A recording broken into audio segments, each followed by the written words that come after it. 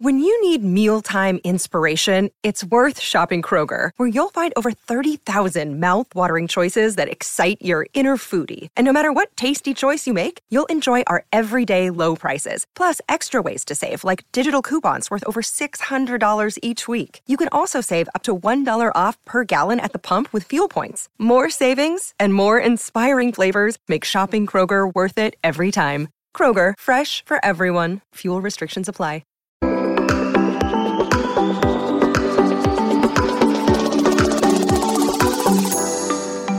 Hi everyone, welcome to the Tech Entrepreneur on a Mission podcast.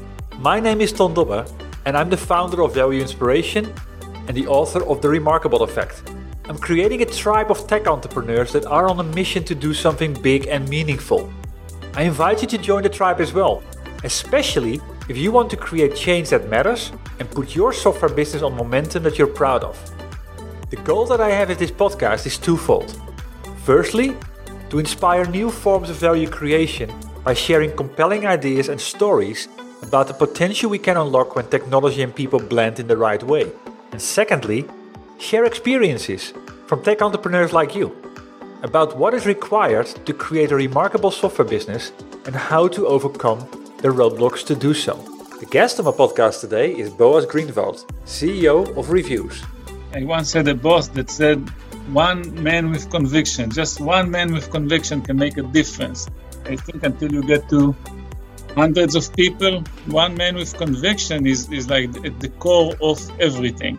I love the fact that you create a business out of no business. I think that's a big part of the magic. And obviously the other part is changing the life of the customers. When you hear customers that tell you that they get the job done within days, that before it took them maybe 6 months to get done, that's like music. This is Boaz. He's a serial entrepreneur and this is his 5th company he's managing. He loves building businesses and solving real-world problems. His background is in computer science. He started a career in building out technology products, but was always drawn to the business side. Today, he's the CEO of Reviews. They realized many analytical solutions on the market focus on what, when and how much consumers buy. However, 97% of consumers will walk away from a purchase to buy something else, and brands don't know why. So this is Reviews' mission to solve, and this inspired me, and hence I invited Boaz to my podcast. We explore what's broken in the world of understanding customer and consumer buying behavior. We also talk about how to grow momentum by taking a counterintuitive approach to go-to-market. And beyond that, we discuss Boaz's secrets to building a remarkable software business and the lessons that he learned doing so. By listening to this podcast, you will learn 4 things. Firstly, why your SaaS solution shouldn't give insights to users on what happened, but it is in the why it happened where the real value unlocks. Secondly, that your value shouldn't be about making a business more efficient, but to provide them with a position of advantage. Thirdly, why so many SaaS businesses undermine their true potential by hanging on to business principles that serve them more than their customers. And fourthly, why we're often too late in making the right personnel decisions, leaving the wrong people in the wrong place for too long, and how no one wins doing so. Hi Boaz, thank you for making the time available today on your maybe crazy schedule. I'm looking forward to this podcast about your company Reviews. So welcome. Thanks, Ton. Happy to be here and very, very excited to share our story. Well, that's what it needs to be all about, right? Stories. When stories are compelling, they get shared. And that's what my business is all about at the end. So before we dive into what Reviews does and what the big idea is about the company, a little bit about you. If you would have to describe yourself in a couple of words as an entrepreneur or a person, its characteristics bubble up. For people who have been entrepreneurs for a while, I think it all blends. Entrepreneurship is kind of in your blood and it's kind of hard it takes over your schedule and, your day and everything blends. You work in odd hours of the day and you just like the competition, I guess. You like the hard work and the feeling that you are capable of changing something in the world. Love that. So many entrepreneurs sort of miss that idea. So I'm glad you mentioned it, because at the end it is about creating change. That's kind of what drove me in love with entrepreneurship. It's the power of one person to make an impact because, with large organizations, many times it's very, very hard to put the finger on, who made the impact, who made the change because large teams are involved. But with startups, entrepreneurship, it's small environment and a person can make a difference and can bring something very, very new to the world. So that's kind of how I caught the bug. Yeah, I can imagine. And that's also the reason why I'm in this business for myself, just to help those tech entrepreneurs on a mission, as I call them. I mean, if you look at my book, it's the subtitle of it, because it's amazing sometimes what is possible. And if you just start and get things going step by step and move closer to that target, what we can do, especially in this time and age with the technology waves that we have behind us. So cool. So talking a little bit, making the bridge towards reviews, which is spelled in a very interesting way. What's the big idea behind it? I saw the company was founded in 2013. So that was very early in that whole online review mantra. What was the big idea? So Reviews is on a mission to change how brands understand consumers.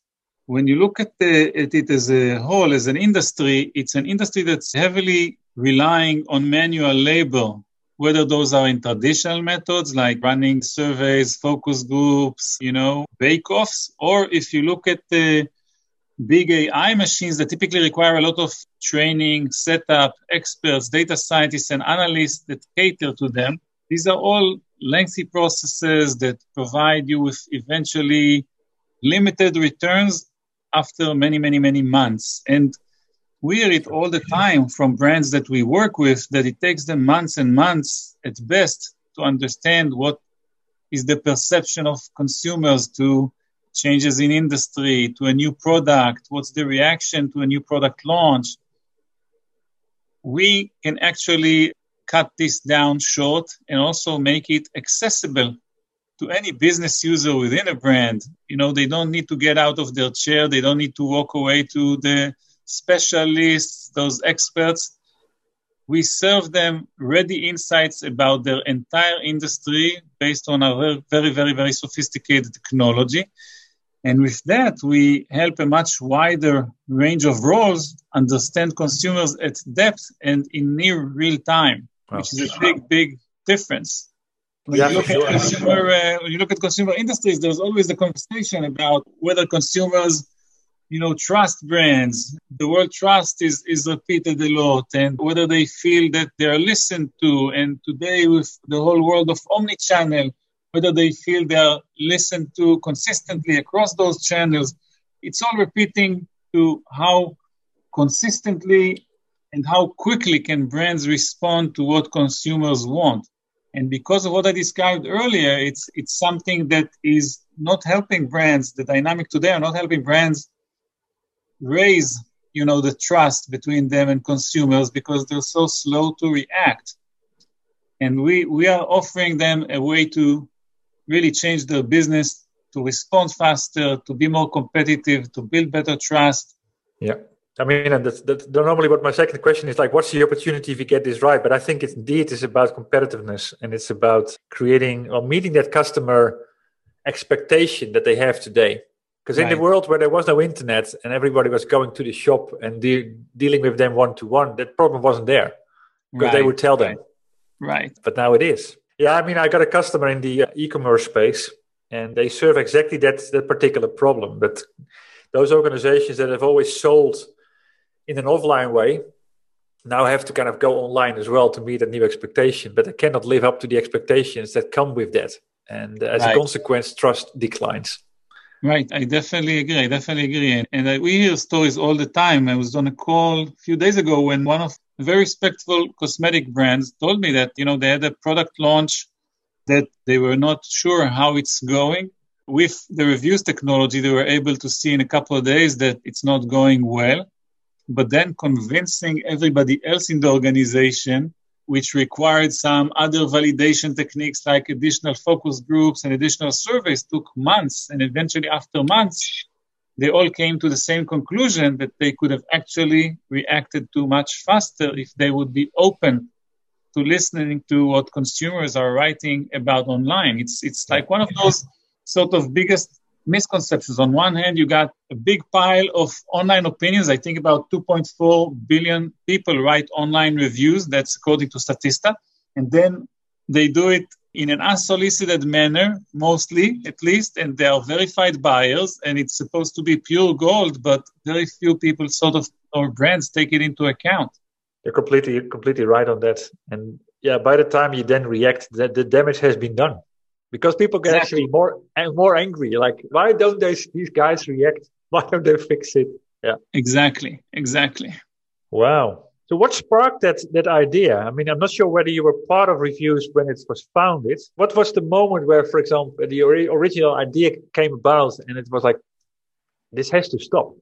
Yeah, I heard the story because my partner and our founder, we actually share a room. You're looking at my half of the room in typical days where there's no pandemic and his kids are in school. He's on the other half, but today he has to stay at home because his kids are homeschooled. But so basically they saw the difficulty of having all these experts, data scientists, analysts, training AI machines, how long it takes. It started because he wanted to basically buy a trolley for the kids. I forgot the terminology. When you have like an infant trolley, when you have a baby and you want to, walk around with them, you typically have like a baby stroller. Yeah. He wanted to buy something online, but it was so confusing that he decided to try to write a little piece of code that will go through the online reviews and will tell him what is the best stroller based on what he thought was the best idea. It did help him make a decision. And then he decided to buy a digital camera. A few years back, it was still relevant. And he saw that in order to transition from the strollers to the digital cameras, it took quite a while, to adapt because it was completely different terminology. And that's where it hit him that there's so many consumer industries that this is why experts in such high demand, all these natural language specialists and data scientists, because they need to specialize in an industry to be able to help the brand that they're serving. And then taking that knowledge and migrating it to a new industry is actually a very long ramp-up time. And that's where the idea sparked to build a machine that will do it automatically. And it was a major undertaking which took some time. That's why our roots are in 2013, and we only started initial sales in 2017. Wow. Okay. Yeah. Get that. But then you're there and you have that advantage. I had a couple of very strong, energetic discussions on my tribe last week about something like similar. Because initially you think, okay, it's like that first layer. If you fix it, then you have a product. But what came out with three of those stories individually from each other is that you have to go deep in order to really, really understand or solve the essence of the problem. And that takes time. Yeah. Right. And if you don't do that, you will get some traction, but it will never take off. So you have to do the hard things first. So I'm talking about that because I follow this space possibly without even realizing it. And I know there's a couple of interesting companies out there, one of them being acquired by SAP, Qualtrics. Right. Then there are, you got the ones that are really focused on the really broad scale, like customer information and employees and products and brands possibly. And then you have the niche versions. So it looks like a crowded space. So what did you do in order to create a segment for yourself or a niche for yourself where you could own? And what did you do different product-wise? Sure. So first of all, it's a crowded space, like they say, for a reason, because consumers are responsible for the majority of spend around the globe, and everybody wants the consumer business. And what we did differently was to heavily rely on our automation. The fact that we are bringing the first sort of automation into market that can mine these e-commerce opinions allows us to really drive the price down. That's one big benefit. And as part of our mission to democratize access to these insights, we also package it in a very simple, easy-to-use packaging that anyone that knows how to use a computer can use. It's literally point-and-click interface. And so those are the two things that we believe got us to a wider adoption and also allowed us to from a business perspective and a go-to-market perspective, allowed us to build a very efficient machine that sold this technology and is selling this technology over the phone mostly. Let me make a small interruption here. Boaz just made a critical point about how they created defensible differentiation. They're not only creating a solution that solves a valuable and critical problem, they also removed all the friction for customers to adopt it. And this two-punch approach makes it a no-brainer for their customers and allows reviews to turn a typically high-touch approach into a very low-touch one, literally selling their solutions over the phone. And this is what remarkable software companies understand like no other. They create something valuable and desirable, and then take a counterintuitive approach to drive big momentum. And you can master these traits as well. I got two options for you to start. First, read or listen to my book, The Remarkable Effect, and you can find that on Amazon.com. Secondly, get into action right away and surround yourself by a group of people that think and act like you. Tech founders and CEOs that will help you remove your blind spots, explore new paths, and sharpen your thinking. How? Just visit valueinspiration.com. Back to the interview.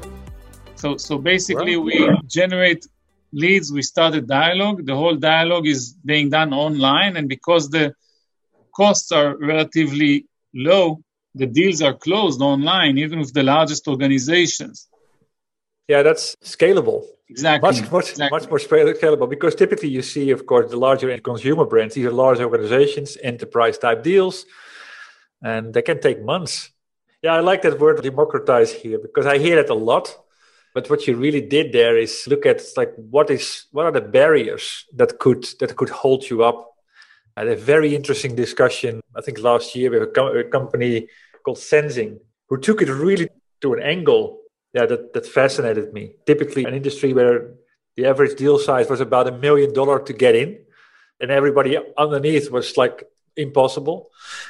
And now they make it available for free for download. You don't even have to leave your email address, and then the orders come in because people like it so much they want to have a license for so many thousand records. That's where we are heading exactly. We want to continue the revolution. We had to, because it's so sophisticated technology, we had to proof it, and the easiest for us was to access the early adopters, the brands, the large brands that really were willing to adopt it early, and even when there was a price tag on it, pay the price tag, and now we are working to even package it in a more simpler packaging, and we will launch out a free offering later in the year, in the second quarter. Nice, yeah. I mean, you used the right word, yes. They're sophisticated technology, but just because sophisticated technology is sophisticated, it doesn't have to be complex to put it in, right? Exactly. And I'll send you maybe a nice deck that we have that talks about it, but we literally believe that today brands are, not intentionally, but they're making it hard for their employees to understand consumers and to get their job done. I mean, literally, you need an expert for everything. You want to run a survey, what are you going to ask? Who are you going to ask those questions? Yeah. There's so many considerations. You want to run a focus group. A focus group is like, probably 30, 50K in terms of cost. And then who are you going to bring in? What are you going to show them? What are you going to ask them? There's so many potential bias. There's so many red tape. There's so many logistics. Crazy. And eventually it's bogging down the ability of the organization to get anything done. And that's why we strongly believe that the more people that will be armed within a brand with the knowledge of what exactly consumers are thinking about them and about their competitors, the brand is just going to be more competitive. It's going to run faster. It's going to make better products, and eventually it's going to benefit consumers. Completely agree. Because, I think there's also a misconception that this type of technology is just for the marketing department to understand what is the response. Right. It's superb for sales, but it's maybe even more important, for example, for R&D. Right. To keep tuning the thing, yeah. Exactly. Surprisingly, we see wide adoption both in product and in marketing. But out of these, there's other places like customer service or e-commerce, or innovation. And sometimes it takes an educational effort to get to these departments. Yeah, that's true. I've always been a fan of Steve Jobs, when he was still alive. And one of the things he always said was this: innovation is not about what you say yes to, but what you say no to. Are there any things on their journey? Because like we started it can be a crowded space. It is about choices. So where did you say deliberately no, and which turned out to be a very good decision to make?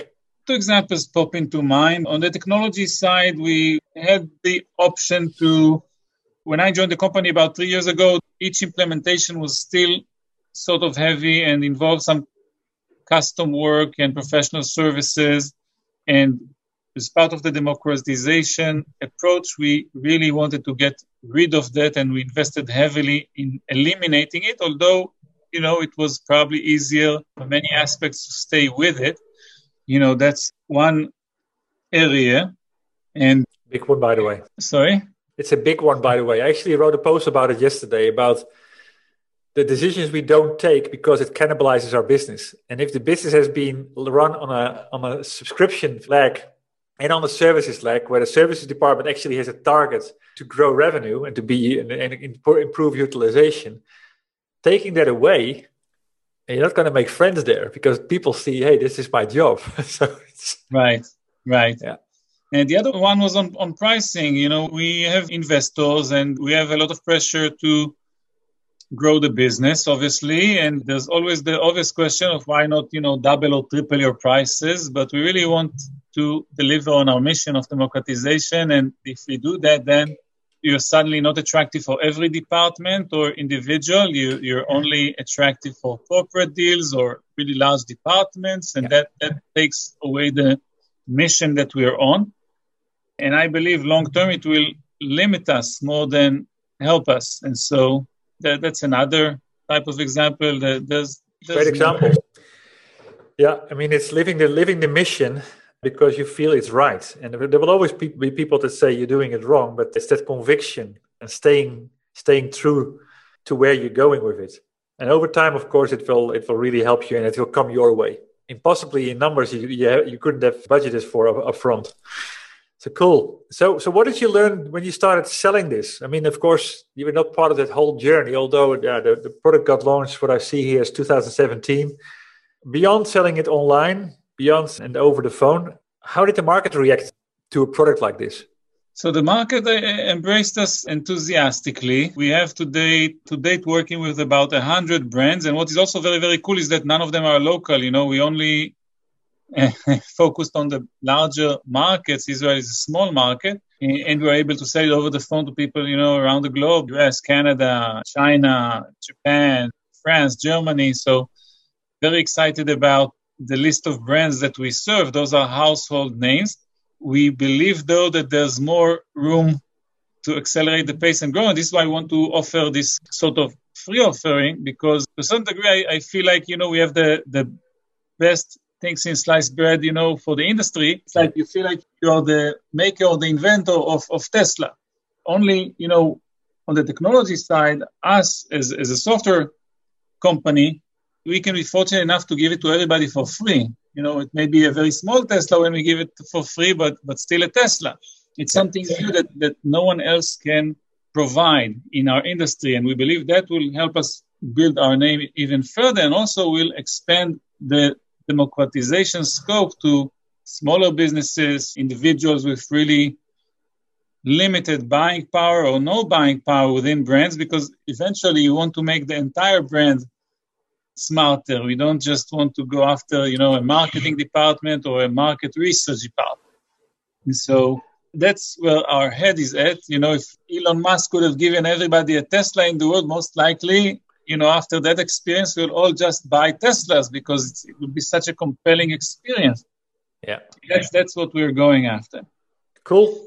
Yeah, I mean, you have to try these things out. And I mean, product-led growth is possibly a very wise strategy, because at the end, if the product is compelling and people love it, they will talk about it and they will start to spread the news. So in that whole journey that you've been around with the company, what has been one of your biggest obstacles that you had to overcome in order to get through the hurdle of making it go and take off?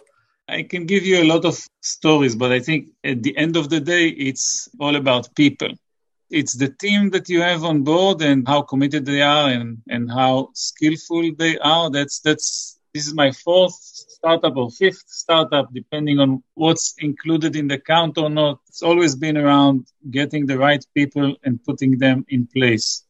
So that was always the biggest challenge. Have you got any wisdom to share there? Only that it's the most important thing. This is, I think that the CEO is in general two big things to address. It's funding. Obviously, you have to keep the money flowing because that pays the bill, that allows everybody to work, and you have to put the right talent in place. That's it. And it's ongoing. Both of them are ongoing. Like, it's never done. There's always more money to be brought in, and there's always more room for better talent or more talent. And in some cases, because starting a business from zero and growing it, it comes in sort of phases. Sometimes you need to invest more in a team to get them to the next level, or sometimes you need to mix it with some external talent. It's ongoing. It's never ending. And I think those are like the two biggest responsibilities of a CEO. Everything else is tactical. True. Yeah, and it's plotting out that routes, and of course then understanding like what type of people you need on your journey. Right. Well, let me sort of phrase the question maybe in a different way. I mean, I talked about my book earlier, before we started the podcast, The Remarkable Effect, and what are the 10 traits that define the software companies that we keep talking about. Mm-hmm. From your experience, from being involved in 5 startups, what do you believe are traits that you need to have in order to build such a company that your customers walk away with? The biggest one is conviction. I once had a boss that said, one man with conviction, just one man with conviction can make a difference. And I really believe in it. One of my earlier companies actually was eventually wound down, but we had a big deal, a licensing deal with Apple.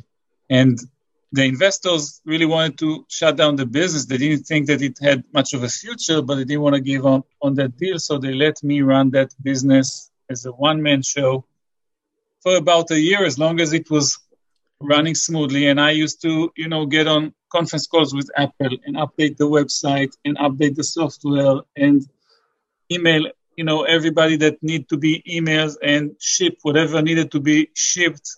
And it taught me such a lesson, that one person can actually create the misconception that this is like a company that has, quite a few people in it, and it's operating and it's selling and there's revenues, and it was also very profitable for that year. But literally in early stage startups, I think until you get to hundreds of people, one man with conviction is like at the core of everything.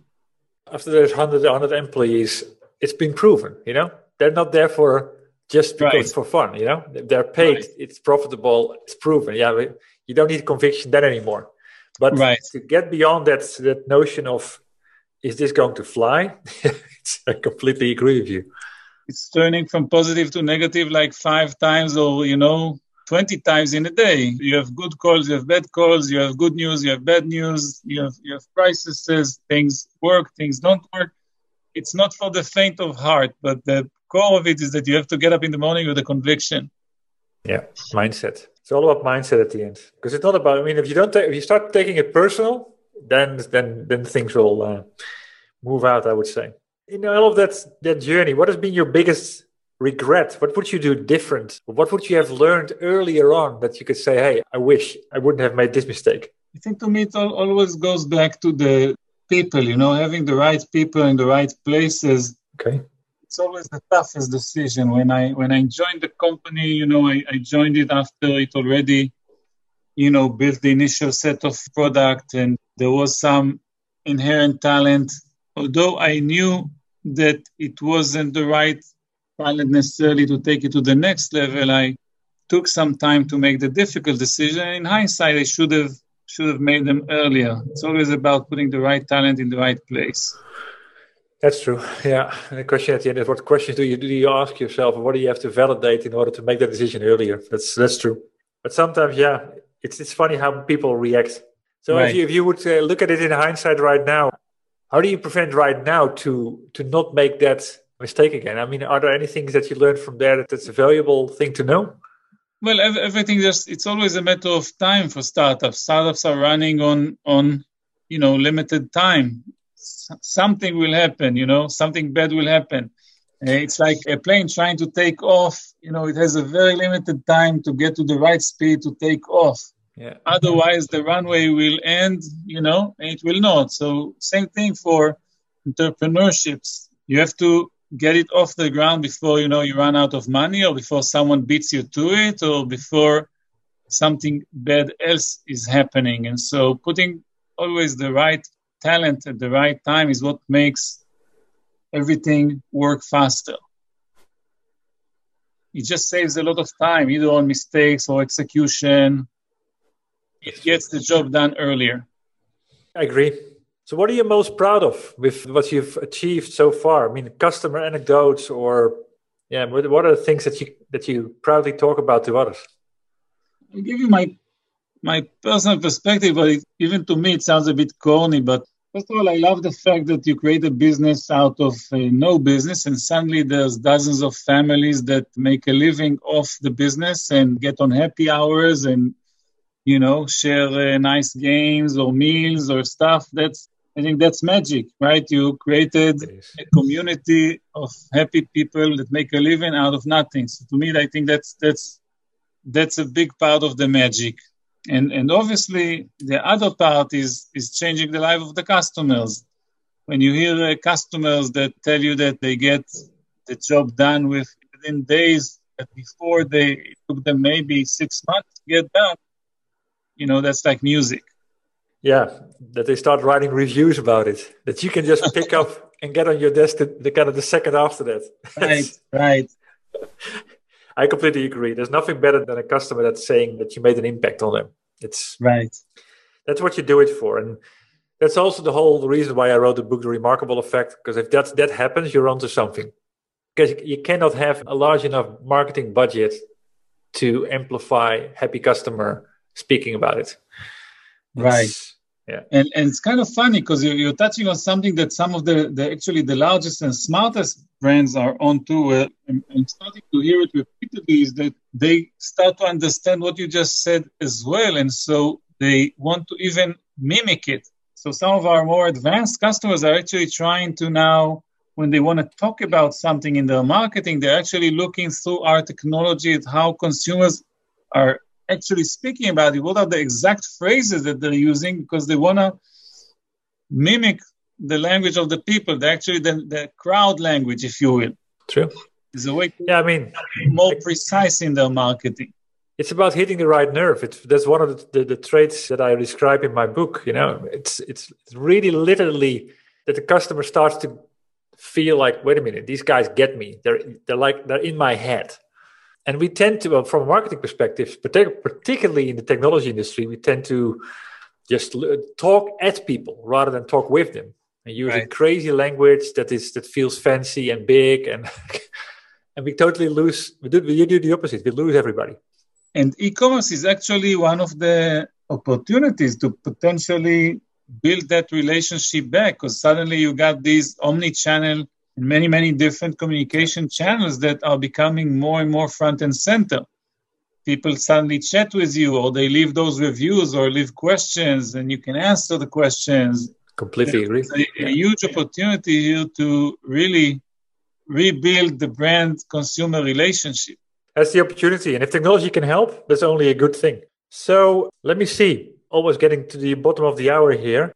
Is there one piece of advice you would like to leave the audience with? Typically, people that are in the technology industry that might also want to have the aspiration to start a company or to build something that people love and talk about. Any tidbits of wisdom that you want to gain? Like we talked, it's not something for the faint of heart. It's a lot of blood, sweat, and tears until you get somewhere, and the odds are in a lot of cases against you. So I think you need to pick something that you're passionate about, like you did. And then, you have to try to surround yourselves with the right partners to support you in this. And not necessarily replicas of you. It's more important that they'll be complementary and, we'll be able to support you in the tough times as well as be aggressive counterparts when there's positive times. True. Yeah, exactly. Well, thanks for sharing that. So what's next? Where do you want to take reviews in the next 12 to 18 months? We really want to revolutionize how brands understand consumers. We have the technology for it, and now we're packaging it in even more packages so everybody can benefit. And I hope in 18 months or so, or even 12, we will have a much, much bigger customer base and a lot more brands that will benefit from it. So, that's the final question now. So where can people go to find out more about Reviews or to say hi to you? Sure. Either www.revuze.it, Reviews it, or Boaz@reviews.it. Very good. Thank you very much. I enjoy this conversation. I like the approach that you take to building a business and how important you place the role into people and also making an impact and creating change. That always gets me going. I think you touched upon a couple of very important things that are a problem these days with the online world. Deteriorating trust, that you're solving that with your solution. I love the story around democratizing and what you do on the product side, but also on the business model side to help that accelerate. So a lot of lessons learned and a lot of nice things to take away from it. Thank you very much. Thanks, Don. Take care. And this ends my conversation with Boaz. I hope you enjoyed it. If so, please leave a review on iTunes. And if it inspired you, please share it with other tech entrepreneurs on a mission that you have in your network. Other than that, thank you for tuning into this podcast. I had the honor to speak to Boaz Greenwald, CEO of Reviews. As said, the goal that I have in this podcast is twofold. Firstly, to inspire new forms of value creation by sharing compelling ideas and stories about the potential we can unlock when technology and people blend in the right way. And secondly, share experiences from tech entrepreneurs like you about what is required to create a remarkable software business and how to overcome the roadblocks to do so. Before I close, I have 2 more comments to make.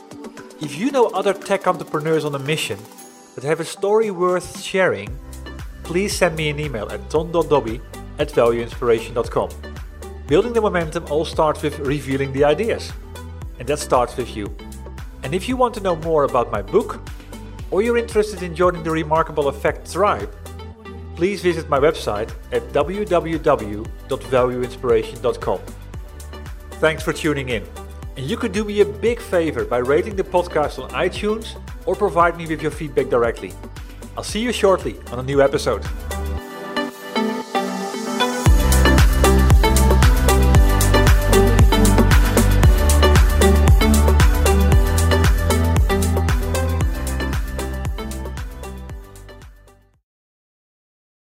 You've got questions, we've got answers. Business leadership, ownership, and sales can be challenging. Tune into the Accelerate Your Business Growth podcast to learn from the world's experts. Join me, your host, Diane Helbig, as I chat with people who have expertise in various areas of business. You'll enjoy the lively conversations that are focused on providing you with the ideas, tips, and suggestions you need to realize greater success. Get what you need for your business when you need it from the people who have the answers. Accelerate Your Business Growth is part of the Evergreen Podcast Network and is available on Apple, Spotify, or wherever you listen to your favorite podcast.